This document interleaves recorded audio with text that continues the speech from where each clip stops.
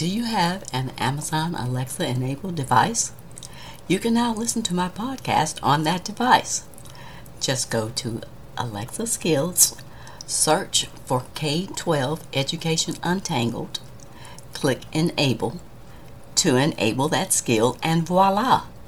You're now able to listen to my podcast via your Alexa enabled device.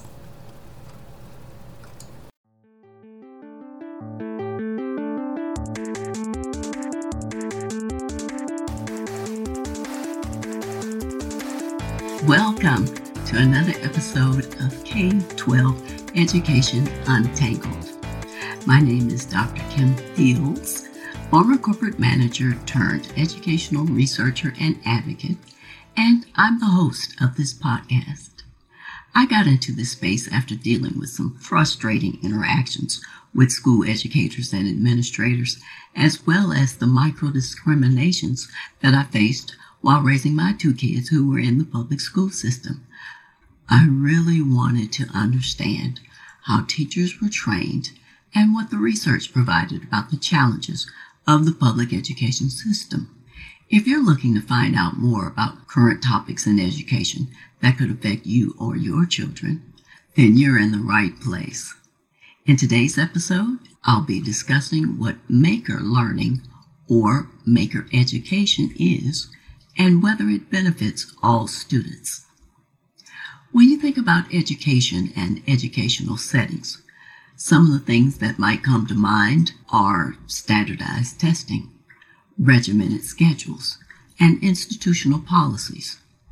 Within that framework, there's an adherence to the framework for how students should learn. That framework limits the use of creativity and critical thinking to solve problems. This led to the rise of the Maker movement, in which students would use creativity, critical thinking, and collaboration to solve problems.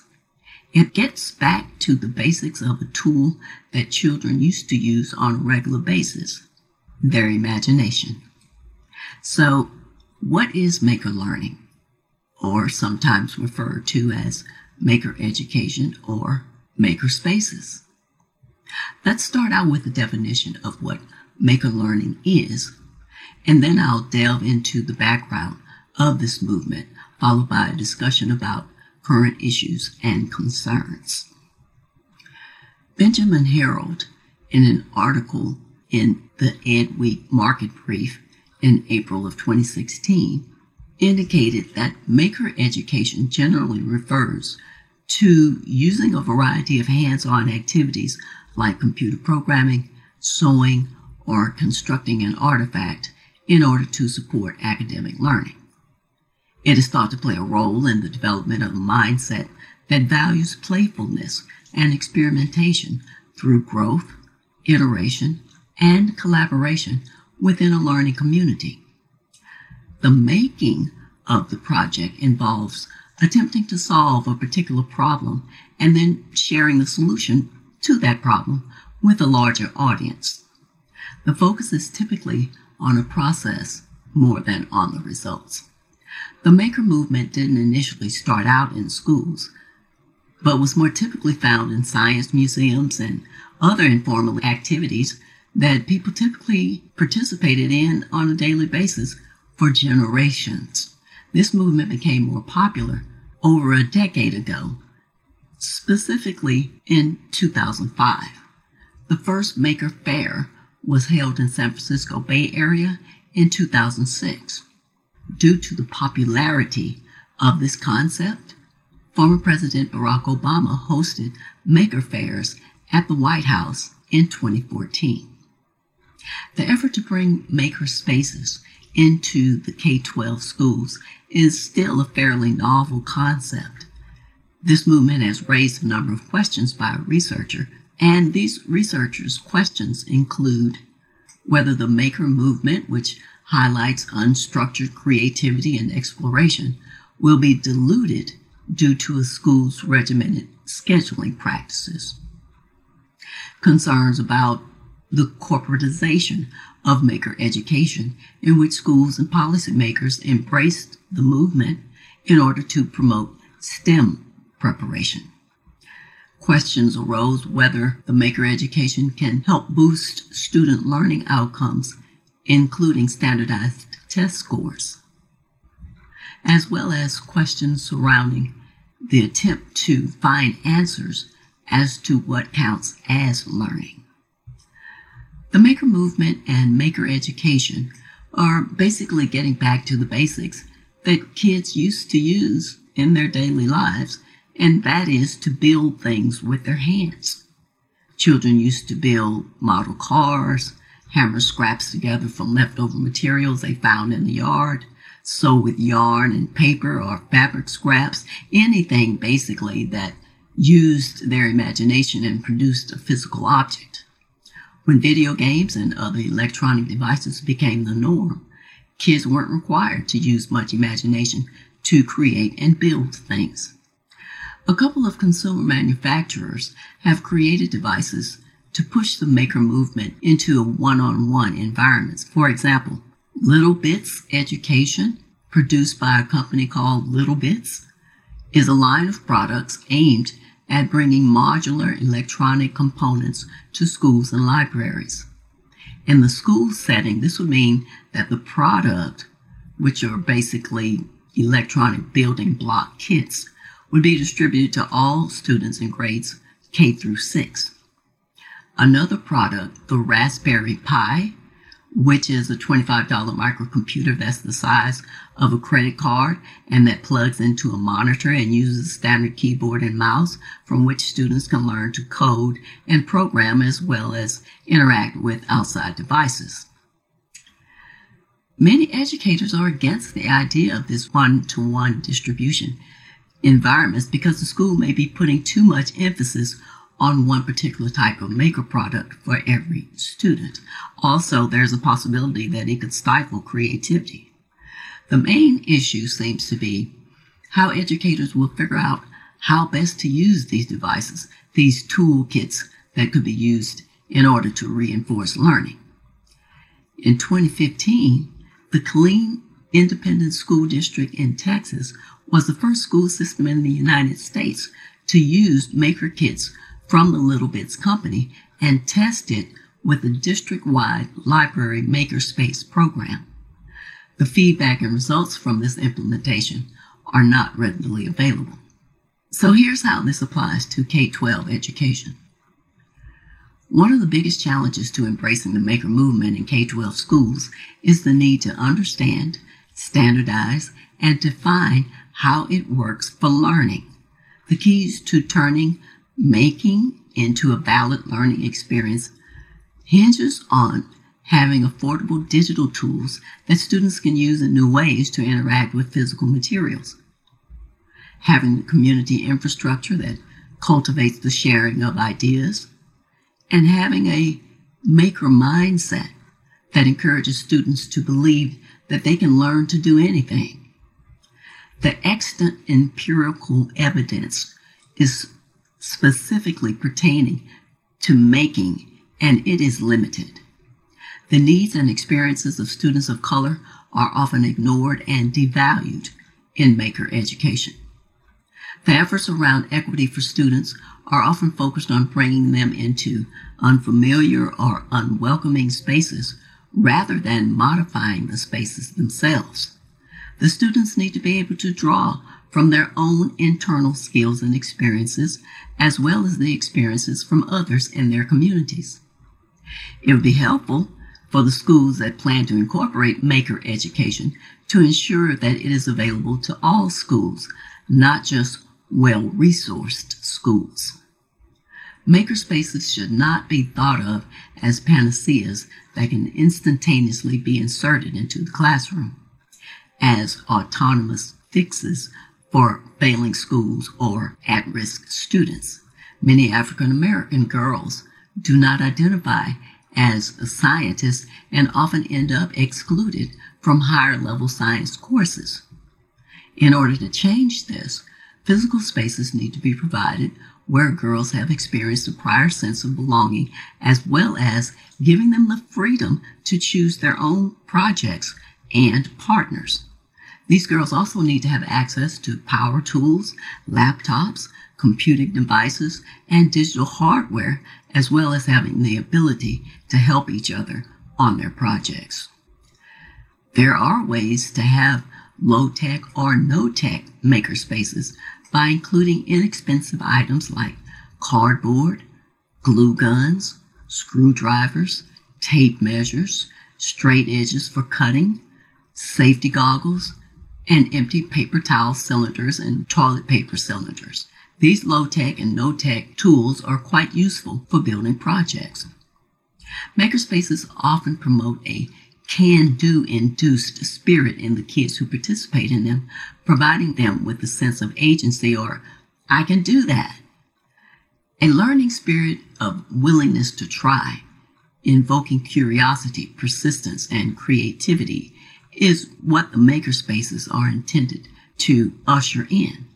This promotes a core concept of maker empowerment, which has been defined as having sensitivity to the designing and building of objects and systems, as well as the capacity and inclination to shape one's world by building, tinkering, redesigning, or hacking.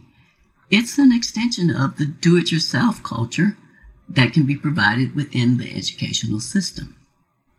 One of the upsides of makerspaces are the skills that are acquired by learning, especially when that learning relates to computer science and programming. This builds on STEM skills in a unique way. There are some great makerspaces, education-focused resources like Tinker's programming courses designed to engage students 7 years old and up. Kids can learn to code by controlling Sphero and Ollie robots, creating games with Lego WeDo 2.0, as well as programming Parrot drones. A makerspace provides an environment for the development of 21st century learning skills such as teamwork, creativity, imagination, innovation, as well as connection to social emotional learning created by the relationship between the instructor and the student. So what makes an ideal makerspace in a classroom or a library? First, they generally are focused around a particular learning style. The aim is to create an environment for hands-on learning for the users. They encourage collaborative learning that focuses on interpersonal and small group skills, as well as instilling a sense of accountability. The makerspace should consider the age of the participants. Second, the size of the space available is an important consideration, especially noting how any equipment and materials will be used. It's not necessary to have a space set aside specifically just for the makerspace. Third, the right equipment needs to be selected, although expensive equipment is not always required. It depends on how specialized the makerspace will be. Some spaces may include computer technology, soldering irons, and power tools, while other spaces may include 3D printers and laser engravers. The most important requirement for creating a makerspace is the creativity of the student. Many school districts across the country have brought or are looking into bringing maker education into their schools, but the process is often messy, unclear, and in some cases, unsupported. Here are this episode's takeaways. Maker learning is based on the idea of students who will be engaged in learning by encouraging interest-driven problem-solving and hands-on activities. In other words, learning by doing. It's a do-it-yourself educational approach that focuses on iterative trial and error and views failure as an opportunity to learn and improve. The focus in maker education is on learning rather than on teaching. Students typically follow their own interests and test their own solutions. Currently, there's very little data, that is, hard data, available on the market to answer any questions about the maker movement, with the main concern being identifying its connection to meaningful learning. Researchers Berkowitz and Myers in an Education Week article in June 2016 indicated that makerspaces will contribute to widening the achievement gap because of the selectivity of the students who participate in the makerspaces. Only some students will have the time and get the invitation to participate in those spaces. These spaces often do not consider students who don't have access to technology at home, those who are often absent, or those who need extra time to learn. The researchers' main argument is that makerspaces and other new technologies are insufficient for closing the achievement gap in the K-12 setting unless there are changes to the entire highly regulated structure of schools, such as the policies, schedules, and standards. The Common Core and the Maker movement are not exactly compatible. Common Core focuses on standards that are contained in the centralized body of knowledge that all kids need to learn, which is contradictory to the learning that occurs in makerspaces, which tends to be more fluid, more collaborative, and more personal. It's not just about learning the skills that are required to get a job. It's about preparing children to solve problems that have yet to be anticipated. On the other hand, the Maker movement could be considered a natural extension of the kind of deep, critical thinking that's required to perform the Common Core standards. In the end, I think that the Maker education movement is noteworthy. I think there's still a number of questions and issues to be resolved, especially those centering around the application of the type of learning that's occurring in the makerspace and how that can be applied to standardized testing outcomes. It seems that this movement is just another trend that gets introduced into the K-12 space, but the reality of who is served by Maker education movement tends to be white middle-class students, especially male students, and not children of color, especially girls. I think it's important to understand what Maker education is all about, and if the makerspace is introduced into your child's school, you'll at least be aware of the ideals behind it. As is the case with most things in life, what's old becomes new again, and the Maker movement is one example of this. The concept of a child using his or her imagination to learn, to build things, to figure things out, and to persist has existed for generations. If this is the type of subject matter and discussion that resonates with you, please subscribe to my podcast on whatever service you're listening to this. Also, I'd love to hear from you, so please leave me a message, a rating, or a comment, as well as any review. And share this episode with anyone that you think would find it valuable. Be sure to tell your friends, family, and community about my podcast. Additionally, you can connect with me on Instagram, Twitter, and Facebook with the handle Kim J. Fields. Thanks for listening today. I hope you'll come back for more K-12 educational discussions with even more exciting topics to untangle.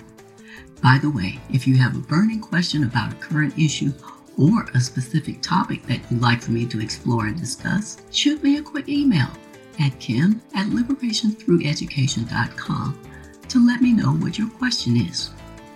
Anyone whose question is selected to be discussed on one podcast episode will receive a $25 gift card. Be sure to stay tuned. On the next episode of my podcast, I'll be discussing K-12 public school student expression. Until next time, aim to learn something new every day.